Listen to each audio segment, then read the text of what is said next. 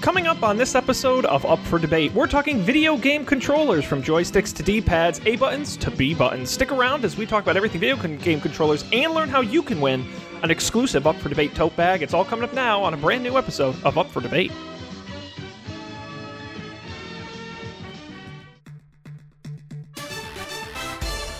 This is Up for Debate, episode number 75, recorded February 23rd, 2017. Video game controllers. I couldn't come up with anything more clever than that. Hello, everybody.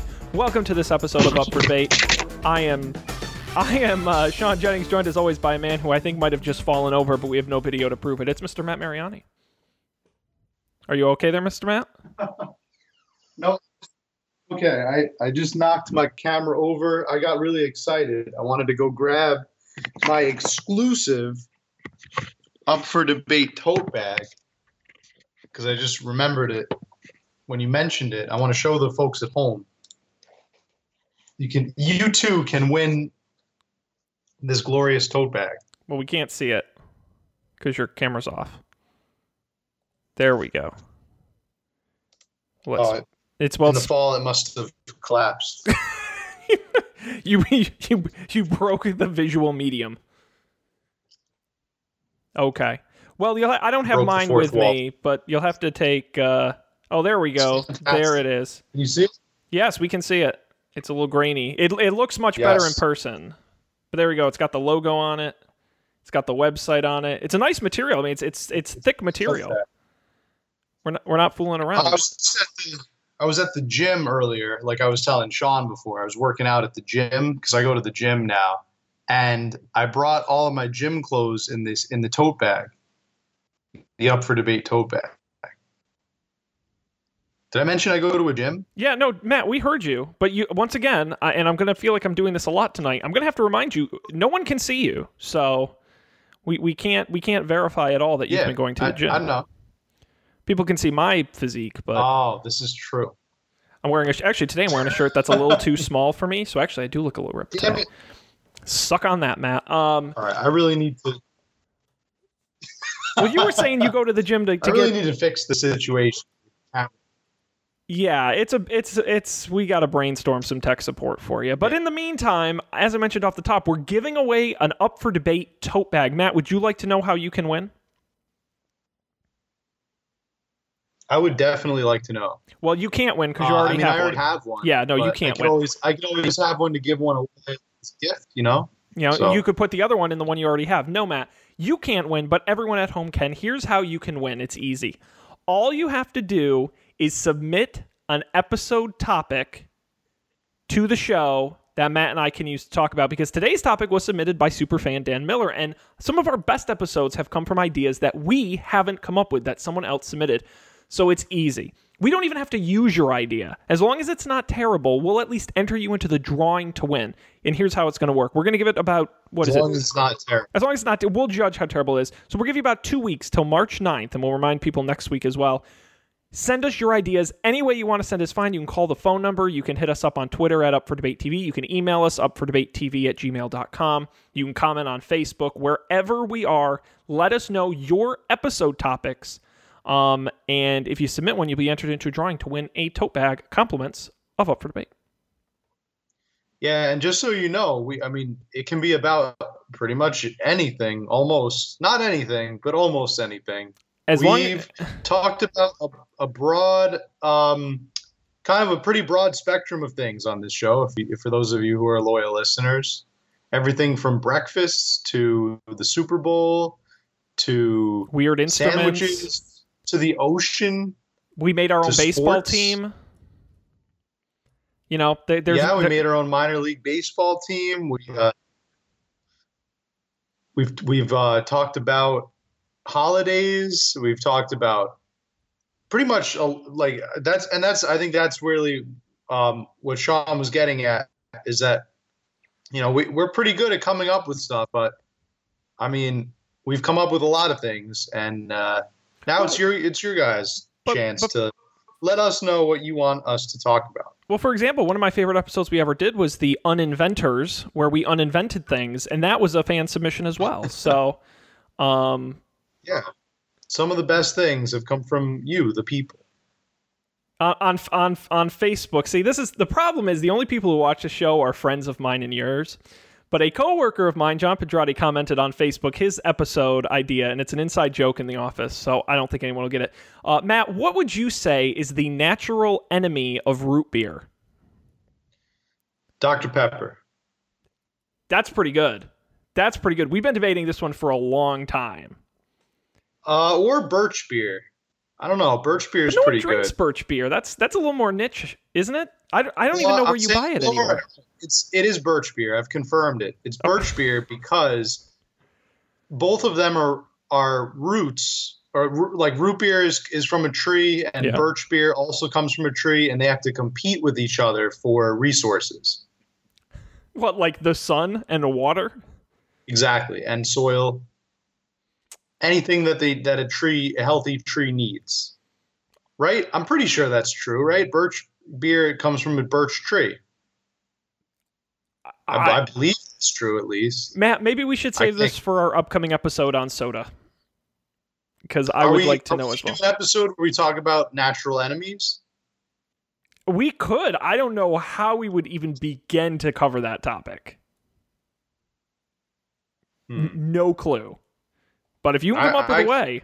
I just did it right there. I came up with a reason that the birch beer is natural enemies with root beer because they both compete for resources. Hang on, I'm getting a little bit thirsty here. I'm going to be right back.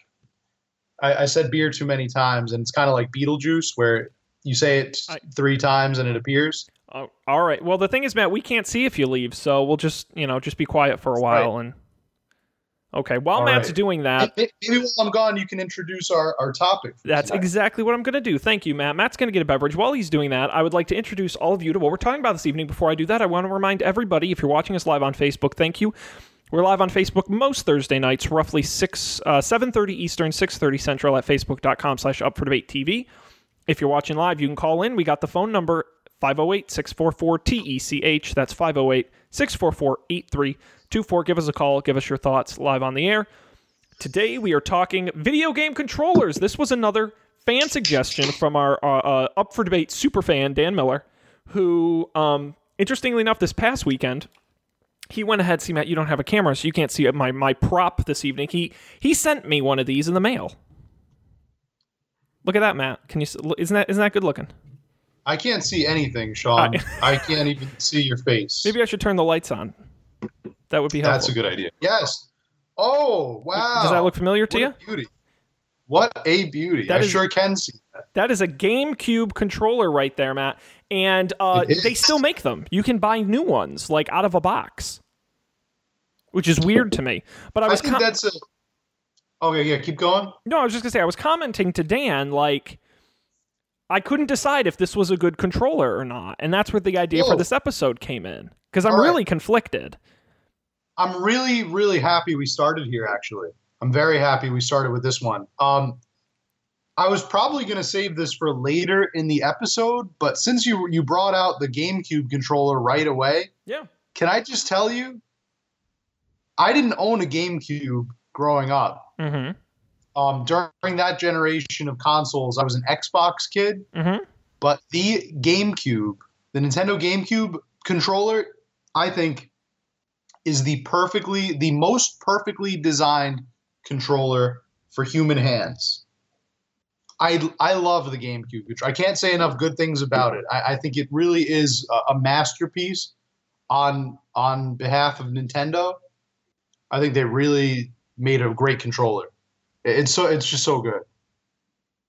What? Yeah. I think it's the best controller ever made. No doubt about it. Why? All right, so what I want you to do is I want you to hold that controller in your hands as if you were playing a game. Sure. Okay? Yeah. Rest your thumb button on your right hand on the A button. Yeah, okay, I'm doing that.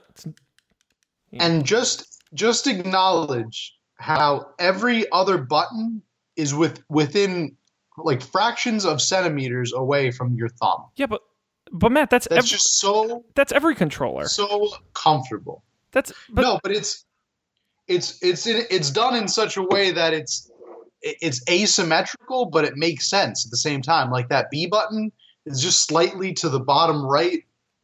Like it feels so good. It's just everything is just where it should be. No, I mean, Matt, look, I will give you credit. I don't think it's a bad controller. You got to remember, the GameCube controller, to my knowledge, was the first to do offset joysticks. Yeah. Which, of course, the Xbox still does today. Which we're going to have a debate on that in a second, whether you prefer the parallel or the offset. But I agree with you. A lot of the buttons make sense. But a lot of them don't. You know, when you think about it, first of all, the fact that there's only one trigger button, the Z button, instead of doing a left and a right is an odd choice.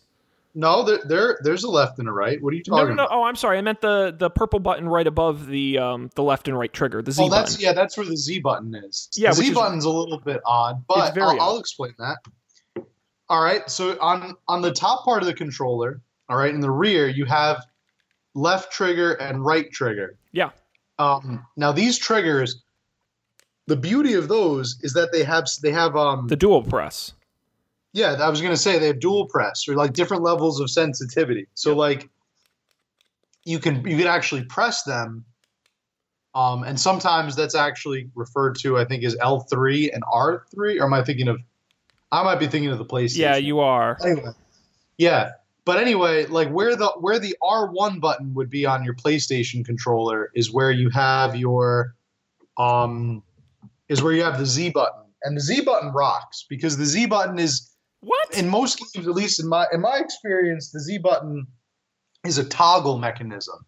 It's not really used for like any sort of major game mechanic. It's used mainly to toggle. Like for example, to toggle different modes. The example I'm going to give is like in any of the James Bond games, that Z button was used to put like a silencer on your gun or take a silencer off your gun, or it was used to turn an automatic weapon into a semi-automatic. Sure. But it was never like you didn't press that button to shoot or change weapons or do something really important like that. It was just like kind of, it would be the button that you would use for your flashlight if you had a flashlight. Yeah, no, Matt, look, I think it has a lot going for it. And I would say, sure, for me, I think you could make an argument it partially defined modern controllers as we use them today. I think GameCube should and does get a lot of credit for that. However, it has I believe has a lot of flaws. First of all, I pointed out my displeasure with the Z button, but I would also say that the two joysticks not being identical, I think, is annoying and a problem. I think, while I agree that it's nice having all the buttons up in the A, B, X, Y buttons up in the corner, I don't like the asymmetrical layout of those buttons. I prefer like the Xbox, for example, where they're in an even, predictable pattern. I don't think you really gain anything by having them in this format. And I don't actually like the dual press trigger buttons. I think it's a confusing mechanism, and I think it frankly just makes more sense to have two buttons.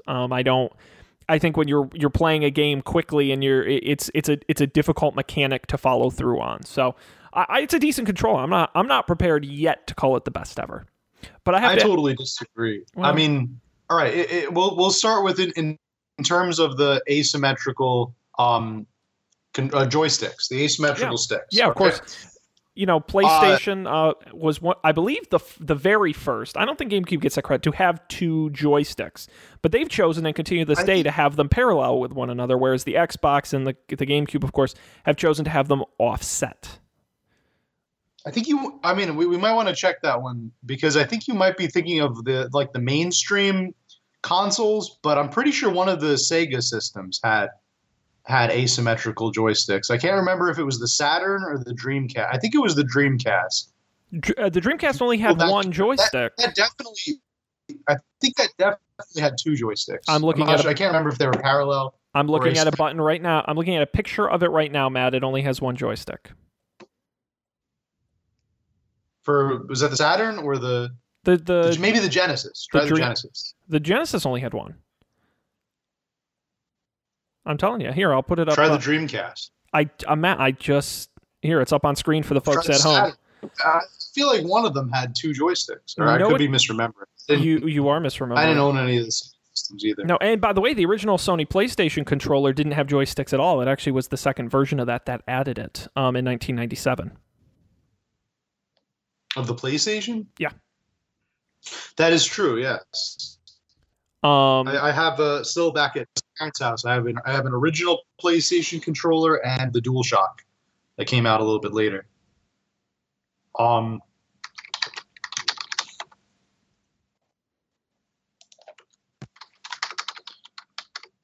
Oh yeah, look at that. Yeah, the Saturn only had a D-pad. It didn't even have a joystick. Mm-hmm. And so, yeah, the debate of having, I know a lot of friends who like it one way. I know a lot of people who like it the other. I will just state for the record, I don't care. Which I think may be the first time I've ever said that in the history of the show, 75 episodes in. I honestly don't think it makes a big difference. I like the PlayStation controller. I like the Xbox controller. To me, I don't find a massive difference in playing it one way or the other. If you had a gun to my head and made me choose, I would choose offset, the Xbox style. But I'm not one of the people who thinks it makes a big difference. I don't know about you, Matt. I mean, no, I think that most consoles generally have done a good job with their controllers, with the exception, like most mainstream consoles, with the exception, I think, of the N64. I mean, yes, I do have fond memories of the N64 controller, but I don't really think they were good memories. I think the N64 controller was needlessly complex. I don't think it needed to be. I think it was really more stylistically chosen than for convenience, for practicality. It was more like a stylistic thing. So I want to talk about the N64 controller for a second since you brought it up. So one of the reasons Dan suggested we do this episode is because I made a controversial comment to him about the N64 controller, and that comment was that I love it. I love the N64 controller. For somebody who likes symmetry, are you kidding me? That's like the most asymmetrical controller you can possibly have. And do you know why I like it, Matt? Why do you like it? Because it doesn't make any fucking sense. It doesn't make. It looks like it's designed for people with three hands. Yes, exactly. It's bizarre what they were thinking. That's what I love about Nintendo, and we'll talk about the Wii at some point this evening. But what I love about Nintendo is they just don't give a fuck. They'll just do whatever they want. If it makes no sense, they'll do it if they think it's right. And the N64 controller is a prime example of something that doesn't make any sense. But the best part is, it kind of worked. Like, it wasn't bad. No, I don't think anyone out there is going to challenge and say it didn't work, or it was what it was. But it was just. We made it work. I think we made it work. Humanity made it work. And I think it's endearing. I think it's, of course, also the sort of retro sort of nostalgia factor for it. I think it's great. I stand by the N64 controller. I admire games like Pokemon Stadium and Mario Party because they really got their money's worth. They made people get their money's worth out of the N64 controller. They made people use that controller in ways that I don't even think Nintendo imagined. I'm just thinking specifically in Pokemon Stadium, like the mini games where you had to flick the Ekans, and you had to flick the joystick, and if you flicked it too hard, the Ekans would go too far, and too light, the Ekans would not go far enough, and then you had another game where you had to mash L and R, and those kind of games were all over Mario Party. But they really got they had the audience get their money's worth. Well, and give credit where credit's due. I mean, while they weren't the first to put a joystick mixed with D-pad and buttons, and not just an Atari style joystick, they were the ones I think who made it mainstream enough that PlayStation and Nintendo and those guys could go and do it, or Xbox could do it.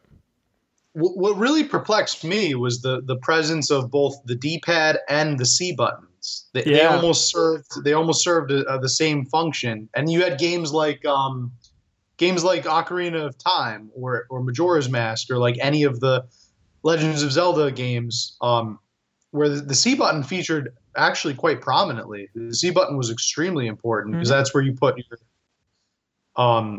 basically your hotkeys for all your items. I don't really remember I don't think the D-pad did anything. I think the D-pad just kind of sat there useless. Again, it seems to me like a controller designed to be used by 3 people at once. One person uses the D-pad, one person uses the button, and the other person uses the joystick. Yeah, it's just it was bizarre. It's now, just what weird. I did appreciate, I will say, what I do appreciate about the N64 controller is the Z button on that. I think was located in a perfect clutch position. I think if it was located anywhere else, it would be a hindrance, but because it was almost like a trigger on the back of the controller. Yes. For games like GoldenEye or Perfect Dark or any first-person shooter, that was a pretty cool place to have it. I agree with you. But I guess getting away from that controller, my other least favorite controller, probably my least favorite controller of all time, and I think is probably the most despicable of all controllers. Oh boy. This would have to be, and some people love it. It's really a love-hate relationship with anyone who's ever come in contact with it. I would say it's got to be the Duke. You remember the Duke? The what? The Duke. The what? The Duke was a nickname given to the original Xbox, the controllers that were sold with the console. That ginormous one. Yes, yeah. They were given the moniker the Duke by fans and haters alike. When the first Xbox debuted in the mid 2000s. Really, the early to mid 2000s. Yes, the Duke. I remember when I owned an Xbox, I was shocked. Literally, not shocked, surprised. I was literally shocked, like electrically shocked by the Duke multiple times while using it, especially if I had a wool blanket. I remember a particularly rough time when I had a wool blanket across my lap. I was playing on a Saturday morning before Little League one day. I was playing The Simpsons Road Rage, and all of a sudden, like a hot bolt of lightning went through the controller, and I kid you not, I could actually see the bolt zap me in the thigh. Like, and it left a mark. It left a pretty sizable mark for about 4 or 5 minutes. Left almost like a pinprick. But yeah, that was just a bad controller for a plethora of reasons. It didn't fit human hands unless you're Shaquille O'Neal. You had a white button and a black button. Yeah, that's right.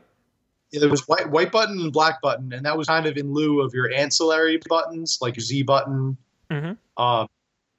or your C buttons. There was white and there was black, which I thought was interesting. But I mean, now we're gonna you're used to buttons being named after letters, and now you're gonna throw colors in there, and I don't know. Well, but hang on though. No, because the Super Nintendo had colored A, B, X, Y buttons. Yeah, well, all right. The buttons were colored, but they weren't known by their color. They were known by their name. Like A, B, and I don't fault the Xbox for it. It was an interesting concept, but ultimately the buttons were just too small. Like they were like almost these little gemstones on the controller, these little beads, if you will. And I don't know. I was not very comfortable with those. They didn't stick out. They weren't like 3-dimensional like most buttons you're used to on a controller. They were very, very much pressed into the controller itself, embedded, if you will. Yeah. No. I mean, yeah. You got to remember, Microsoft not a hardware company really at this time. This was, I mean, they made like mice and keyboards, I think, but this was really their first sort of mass market consumer product, and they were clearly not very good at it.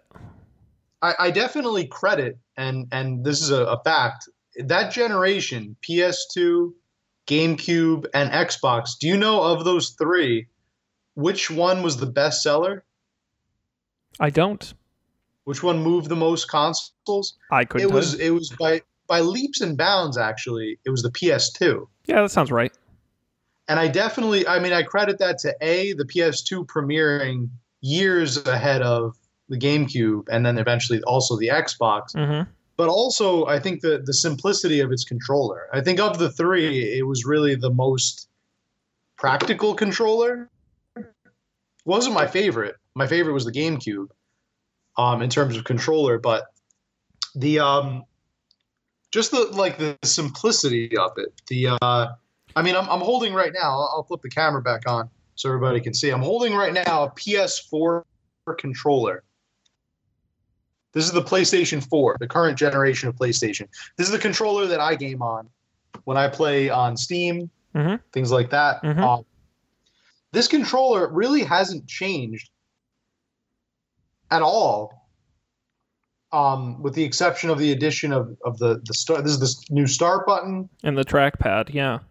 This is the trackpad, and this was just added this generation. But PS3, PS2, and PS1 have all kind of had the same basic controller. And I really credit that to the simplicity and practicality of its design. It's really it's kind of like the vanilla ice cream of controllers. It's great. It's kind of like the gold standard. Mm-hmm. It's a little boring, but it's very reliable for sure. Although I do have to ask one really important question, which is, what is up with the shapes buttons? The triangle button and the square button and the O button and the X button? Like, that's weird. That is a good question. Letters make sense, colors make sense, shapes, kind of weird. I never understood that. I didn't necessarily agree with that. I agree with everything else you said. That is an absolutely fantastic controller. I still think PlayStation. There's a reason why they haven't changed it. I don't think you can beat it with the style. Just comfortable in the hand, easy to use. It just made sense. But I don't get the shapes. An explanation. And this is just me. I'm just going here, but PlayStation is a Japanese, or rather, okay, made by Sony. The letters on controllers. Well, I guess that doesn't work because Nintendo. Maybe Sony wanted to go global. Yeah. Whereas Nintendo was really kind of just focusing in on Japan and on like the United States, the two biggest markets. The original NES and then Super NES debuted. Maybe Sony really saw itself as more of like a worldwide company. Sure. And shapes are something that are recognized worldwide. They don't have to be translated. So if they sell it in other regions, like the Middle East or in Russia or Africa, like areas where they don't use the traditional Latin alphabet, places like China, like shapes are universally recognized. Sure. Whereas those letters are not. Though I still stand by colors are better. Colors. Yeah, but what if you're colorblind? Or what if your consumers are colorblind? Damn you, Matt. Damn you. You should be designing controllers. What are you doing here? I know. It really seems like I'm kind of missing my calling here. Yeah. Wasting your time educating America's youth. Yeah, totally. Okay. I do remember hearing a story. I watch a lot of videos about these kind of things, and I remember hearing a story somewhere. I don't know if it was on Kotaku or one of those similar websites where they talked about the design of the PlayStation controller and the different shapes symbolize different like when the PlayStation was originally conceived, like the idea for the controller was being hashed out. I think they really just wanted two buttons. Mm-hmm. They wanted a button where your character could respond yes, and a button where your character could respond no. Mm-hmm. So that there you have the circle and the X. The circle for yes and the X for no. Eventually, they realized that they needed more than just the two buttons, so they came up with. I remember that them saying they wanted a button where you could control your character's point of view, and they came up with the triangle button because the triangle it's kind of almost like an arrow. Sure. And in the beginning, it actually was referred to as the arrow button, and then people started getting confused with the D-pad, so they changed the name to the triangle button. Makes sense. And that represented like your character's viewpoint, where like you basically would change camera from the third person to the first person, and that triangle was kind of like would triangulate your point of view and like have you look in a certain direction from the character's eyes. I don't remember the story with the square. Unfortunately, They just needed a fourth shape. Maybe they wanted to make it symmetrical. Yeah, I don't really know. The square, I Well, that's forget. really interesting. I did not know any of that. Yeah, it's great. It's a great controller. But yeah, if anybody out there remembers the story of the, you want to end that story, tell us what the square means. That call would be in great. now. We can solve this right here, right now. 508-644-TECH. That's 508-644-8324 is the phone number. Yeah, Matt, I want to give credit to a controller that I'm a particular. Actually, we're going to go back in time because I want to talk about two controllers I'm particularly fond of, and one of those is the Super Nintendo controller. Now, a little before our time, I'm sure you have seen them around though, and I think you got to give them credit because for me, they really brought to the forefront two pieces of controller technology that we still use today, and that's the colored XY AB buttons and the trigger buttons. And they were one of the first to have both a left and a right trigger above the controller. They called them shoulder buttons at the time. And to bring that element to it brought another, more buttons gives you more options, of course. And I think for its simplicity, I don't know. There's just something about that controller that grabs me. Not the most interesting one, but I like it. Yeah, it's pretty. I mean, I'm not going to say it's a bad controller by any means. It is truly a fantastic piece, but I mean, it is a little bit bland. Well, they were new to controllers, Matt. They didn't need so many buttons. They didn't need all the buttons we have today. No, definitely not. They got the job done. The one complaint I will have, okay? Mm-hmm. I do have a complaint about the Super Nintendo controller with the start buttons, start and select. Mm-hmm.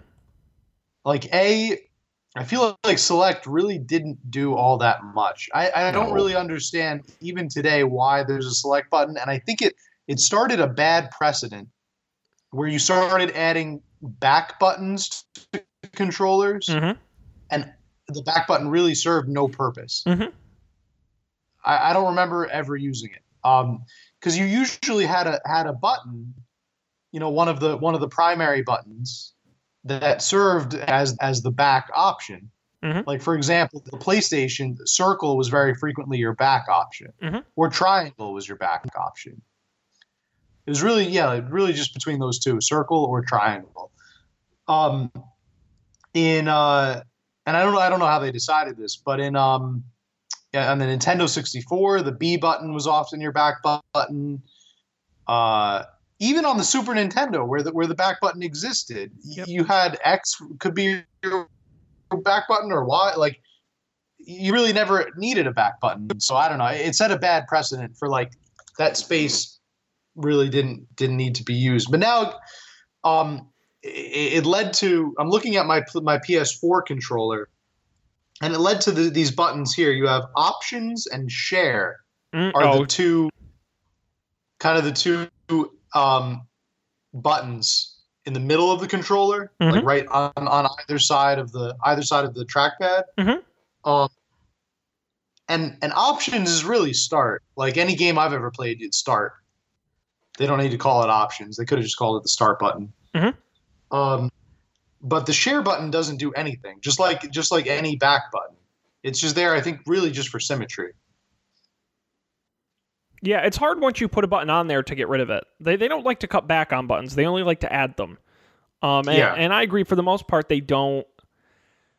I don't think it's bad that they converted one of them into a share button, because that's a new functionality game consoles didn't used to have, and it's something you might want an immediate button for. So, that makes sense, but just to have buttons there that historically haven't served a purpose, I agree.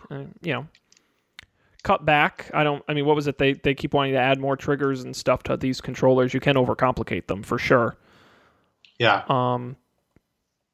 But when you talk about the pinnacle of simplicity, Matt, I think we would be remiss if we didn't discuss the OG controller. Not the first ever, but certainly one of the earliest, most memorable is the Atari joystick, the Atari 2600. A joystick and one button. Yeah.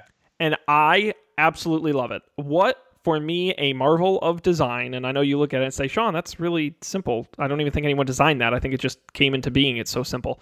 But you have to remember, video games at this point, you went up, you went down, you went left, you went right, or you selected. You didn't. There was no 3D space. You didn't need two joysticks because you couldn't do that many things, period.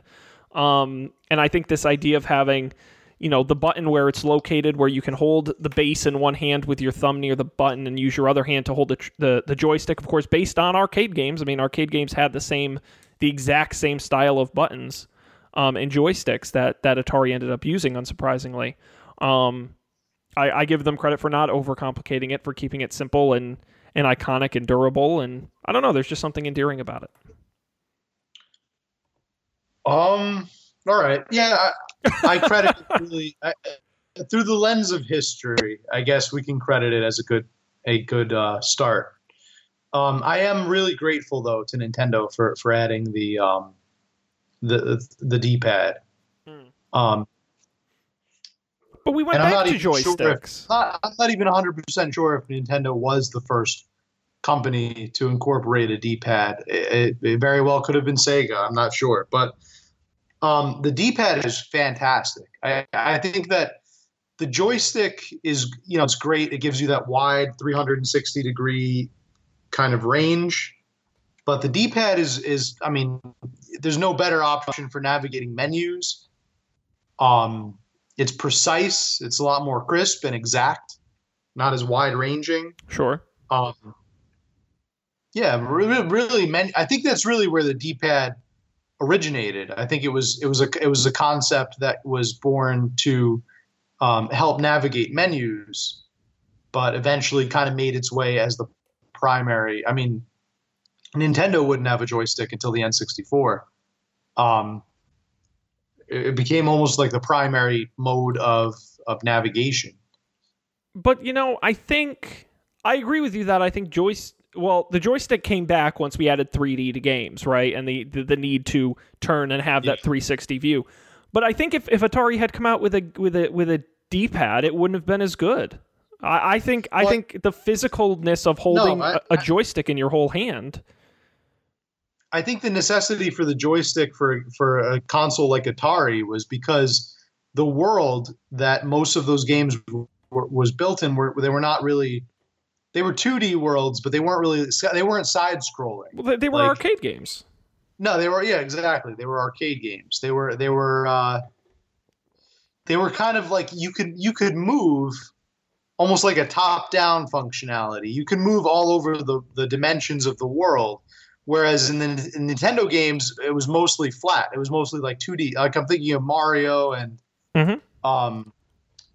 all of the early Nintendo games, it was mostly on a flat space, and you really only needed up, down, left, and right.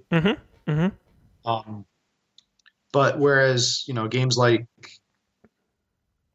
Space Invader or something like that for the Atari, you had a lot more of a world to navigate, I guess. Absolutely. So, well, and look, I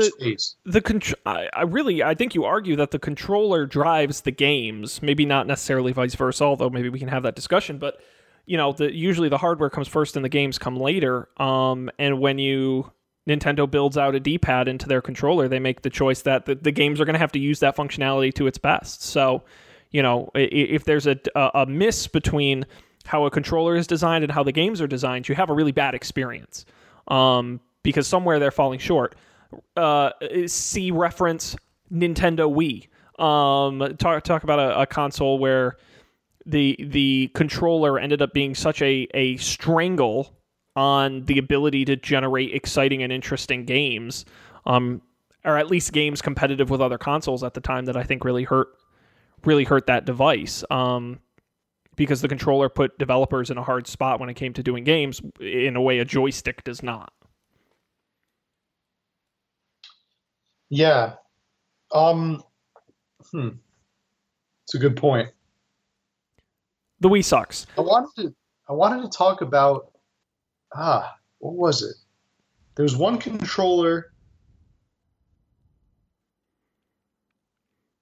I'm going through my mind. I'm going through each generation of consoles. All right, so the PlayStation controller has basically stayed the same. Yep. The Xbox exponential, at least the dramatic change from Xbox to later Xbox to current 360, or rather than current the current Xbox One. That was it. I think another merit of I'm going to bring up the GameCube controller one last time here. Sure. I think that the true another thing to merit the GameCube is it was the very first console to feature wireless controller functionality. Very true. Very first one. You have the Wavebird, the Nintendo Wavebird. Wow, you know your stuff. For the GameCube, indeed. And I'm looking at my PS4 controller, which is wireless, but it has an analog for putting your console. I remember that was a really big selling point for the GameCube. Was like we have GameCube had wireless controllers, but Xbox was touting their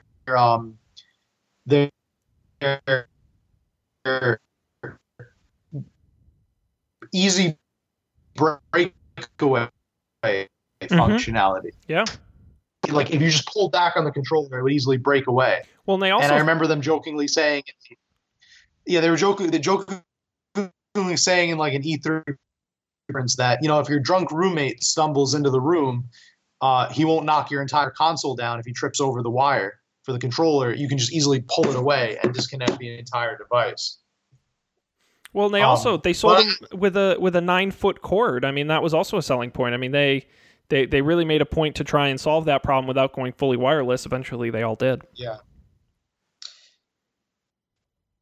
Yeah. So, see, I think that was just Xbox trying to ignore. I mean, Nintendo 360 was virtually all wireless in the next generation.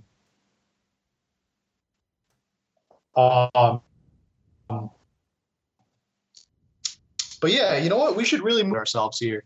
Let's talk about the Wii versus the 360. Because I mean, for all intents and purposes, the PS3 controller was almost exactly the same as the PS2.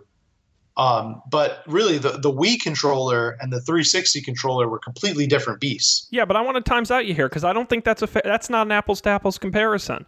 I think we got to compare the Wii controller to the Nintendo Kinect. The Kinect? What was it? With the sensor bar with Switch? The Kinect. Remember when you could wave your arms and do shit? The little sensor bar? Oh yeah, that was the Microsoft Kinect. Yeah. What did I say? Microsoft. Did I say? You said Nintendo. Oh, okay. Well, I meant Microsoft because they came out around the same. Yeah. They both had the same concept, right? With motion being the primary driver. Oh yeah, okay. Well, I see where you're going with this. Yeah, motion sensing controls. Yeah. Yeah, I mean, motion sensor. That was almost like the VR of our youth. I mean,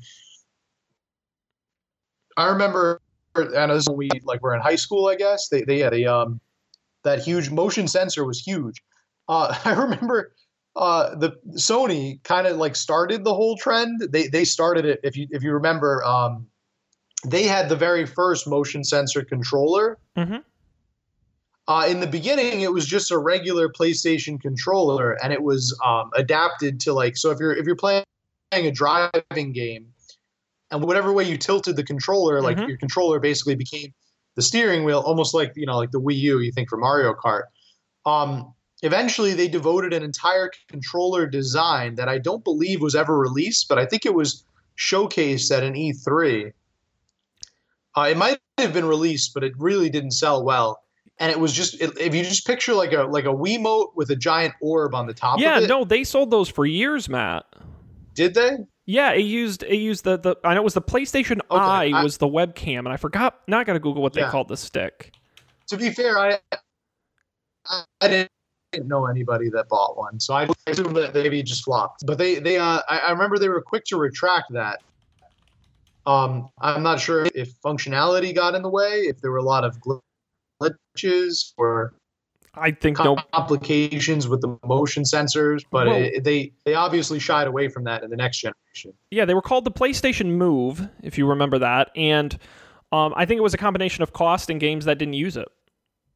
I mean, my local Best Buy had them. I mean, anyone could go buy them, but I just think that they bundled the Kinect with the Xbox. You didn't have a choice at one point you got it by default, and so I don't. Yeah, I remember that. I also remember. I mean, who can forget the Wii, the original Wii?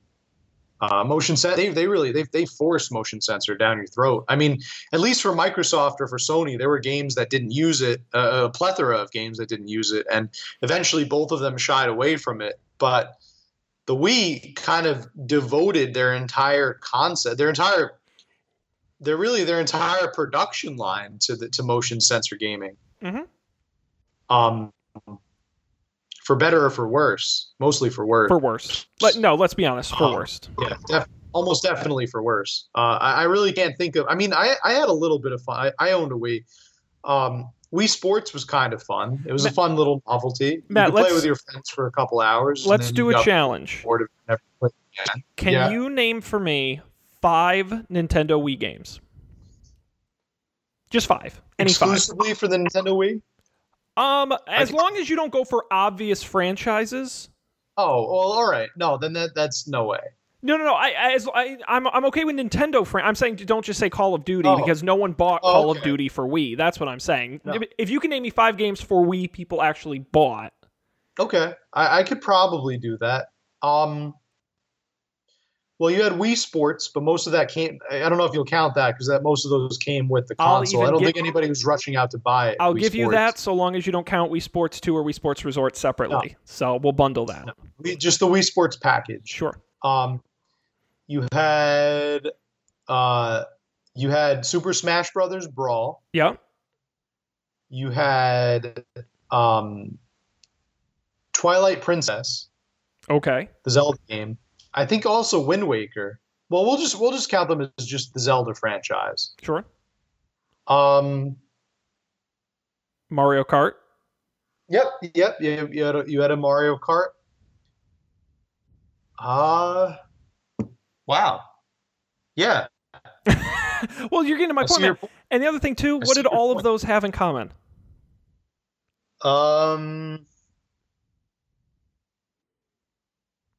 They all use motion sensor, but not well. No, they're all Nintendo games. Yes. There's your problem. Nintendo properties, yeah. Bad idea. That don't work. That don't play. I'm telling you, not a good thing. Look, I'm all for innovation in controllers, believe me. And I think Mario Kart's a great example of a game that's good with motion. Wii Sports is a great game that's good with motion. And that Wii Sports sold the Wii.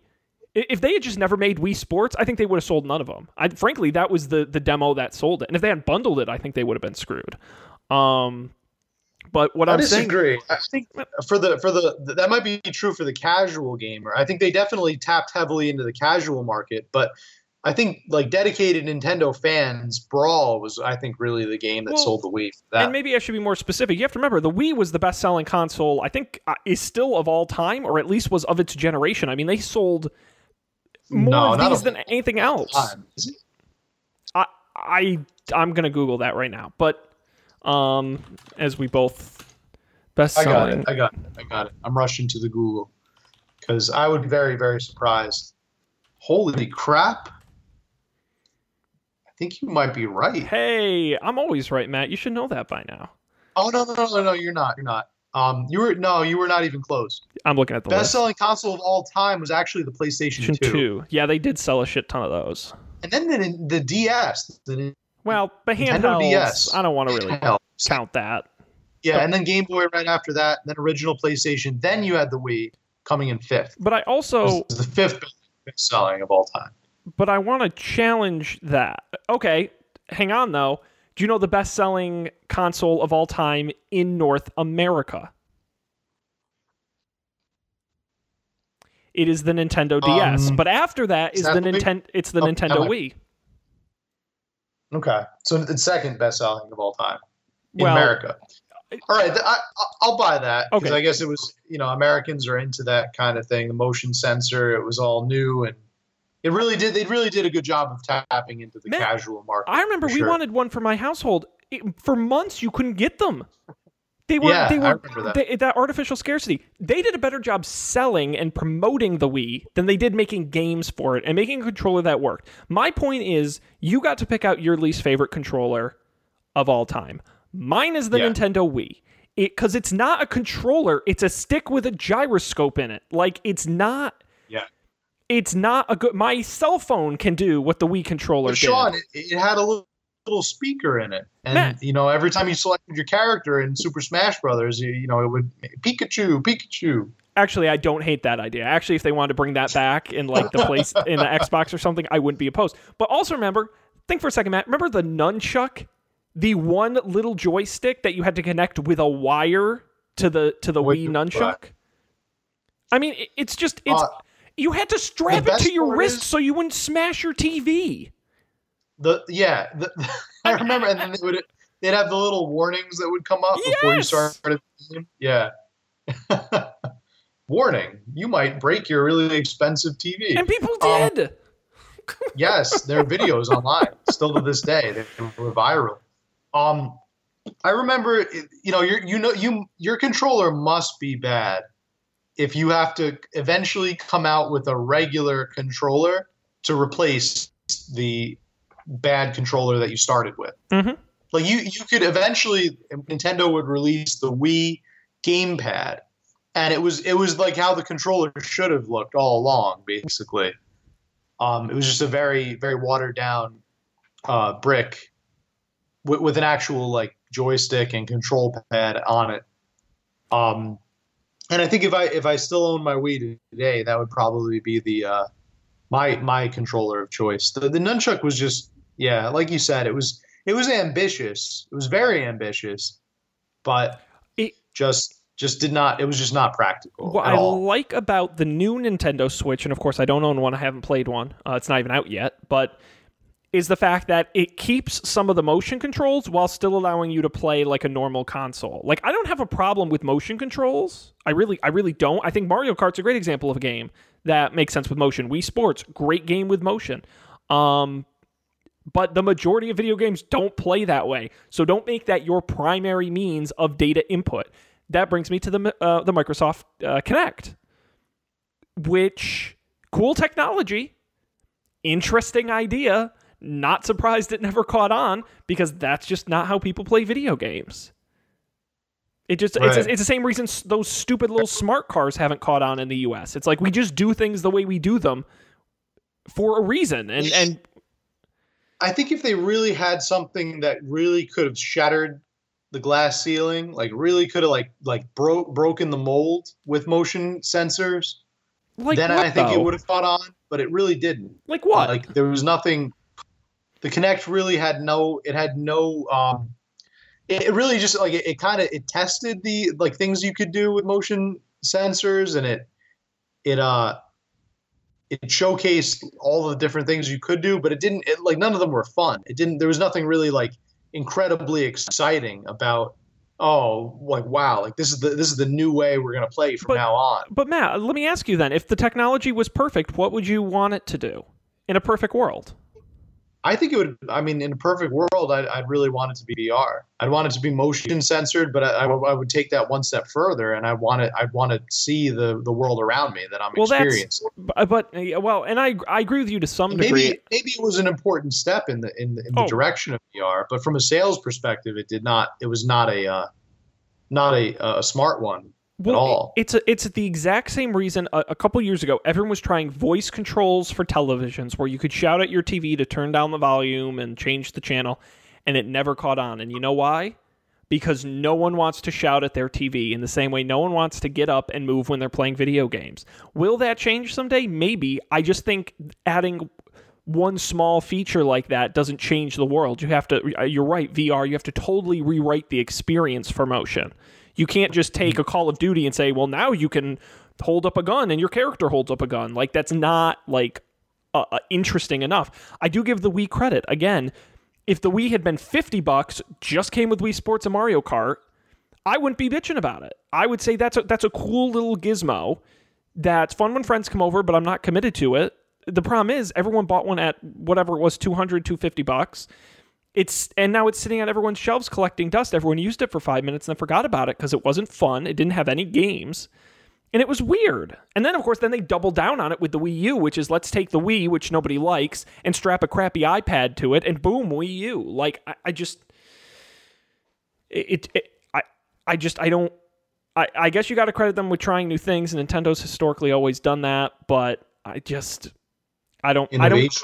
don't know how you ever make that work. I think each company really kind of innovates in a different way. Nintendo innovates with the experience of their games, but they're not very original when it comes to game ideas. Sure. They've been beating the same franchises to death since 1991. And they make a lot of money doing it.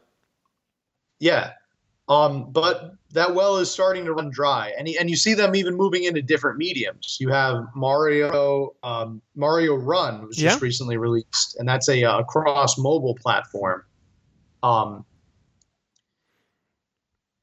You have so that's Nintendo. It's kind of like their ideas people, but their ideas when it comes to how we play our games. Then you have a company like Sony, which are known for really great gripping games, great story, great playing experiences, great but really, I mean, they've, like we said before, they've kept the same controller since the PS1, since 1995. So I mean, they go the different route. They go for, we're going to put all of our time and energy investing in great stories and buying, great producers and hiring great voice actor. They really put their time and attention to the games themselves. And Halo, I mean, I'm getting ahead of myself with Halo. Xbox is kind of a company, or Microsoft is kind of a company that in their consoles meshes the two. Mm-hmm. They have their tried and true franchises like Halo, that they're going to keep relying on, but they also, you have your fresh games, you have your neat ideas. Not really too many exclusives. They're not really into the exclusivity. They were a company that really tried to break into the online market very early and try to get like the online experience. So see, even they're selling a different experience. All three of the companies, the triumvirate that make up that triumvirate of video games, are selling experiences in different ways. And we'll just have to see what happens with this new generation of consoles. And that's kind of where we're running extremely short on time, actually. We're basically at an hour. But I want to end by talking about the future. The future. Because I just think, like, where is there innovation left in the video game world? And is controllers that space? And I really question if there is room left. Have we reached... there are certain things that you can stop innovating, right? Cars still have four wheels, they still have engines, and, there are just some things we're not, sometimes you just reach a point where you don't need to innovate anymore, sadly. And I'm kind of at the point where I almost have to argue for what they do today with games today and with the living room experience, quote unquote, today. I don't know if controllers can really get any better than they are today. And I think that's why you've seen PlayStation stay the same for as long. Xbox, maybe a few tweaks, really has stayed the same since the Xbox 360 a decade ago. You're even seeing Nintendo going back to the dual joystick concept. So I don't know if there's room left in the controller space. I think there's room left in IP, in the games themselves, in creative ideas. I think there's going to be a lot of movement in PC gaming, and I think some of that will be controller-based. A lot of that will be mouse and keyboard-based, but I don't think that'll obviously make its way to the living room because that's not a great experience there. But I just think controllers are at a point where I don't think we'll see something new for quite a while. I don't know. What do you think, Matt? I don't know. I still like to believe, especially from Nintendo. I think for those of you that are hoping for new and innovative controller experiences, I would look no further than Nintendo. They seem like they're never going to be comfortable with one particular style of gamepad. And it seems like it's kind of in their mission to kind of innovate the gaming experience. Like I just mentioned, they don't really. It doesn't really seem like they care too much about the content of the game itself, but more how you play the game. And so to me, I think that's where they're really investing is, I mean, you look at the Wii U and it had a tablet functionality. I think they can really explore that option.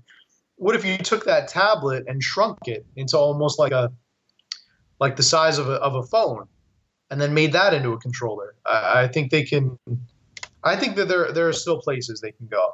And I think maybe with the next, not with the Switch, but maybe in the next generation, unless they figure out that, maybe the Switch sells like hotcakes, which is a strong possibility because Microsoft's announcement or Microsoft's release of the Scorpio is still more of the same, about 7 or 8 months away. Sony's release of their next console hasn't even been announced yet. So, at least to my knowledge. So I don't know. I mean, we'll have to see where the future of gaming goes. I mean, we won't have a new Nintendo for quite a while. Sure. The Switch is we're on the eve of the Switch release. But we will see. Switch controller is interesting. Are you going to get one, Matt? This one, it snaps in half. Like, who always wanted a controller that could snap in half? I didn't. That's for sure. I don't really understand it, but I mean, it's Nintendo. Nintendo being Nintendo. Hey, look, they're keeping it fun. So believe me, I'm not going to tell them to stop. They can promise they're going to go out of business at some point. They've lost a lot of money over the last couple of years on the Wii U. So hopefully the Switch will turn it around. We'll see. But we're going to have to leave it there. Yeah. I think really what they have to do is they got to learn from Sony and they've got to learn from Microsoft. Games this is not 1989 anymore. They're not paying for the experience. They're paying for the games. Like, absolutely. You really have to innovate and make good games if you want people to buy your console. But hopefully they learn that lesson. I think that's why an ever increasing portion of the video game space is going to be PC, because for me that's where game innovation is happening. It's not really happening on the consoles, And if the point we're going to leave it with here is that game innovation is where it's at, PC's where it's at. Totally. The indie market it's all on PC. Now, the question I want to leave you guys with, which controller do you game on when you game on PC? Are you a mouse and keyboard person? Do you use the Steam gamepad? Do you use do you use a mainstream controller like I do, like the PS4? I have my USB Xbox controller that I use, my wired one, because I'm too cheap to get the wireless one. Yeah. But let us know. Hey, look, we've got our opinions, but we want to hear yours too. Yeah, totally. So let us know. Always.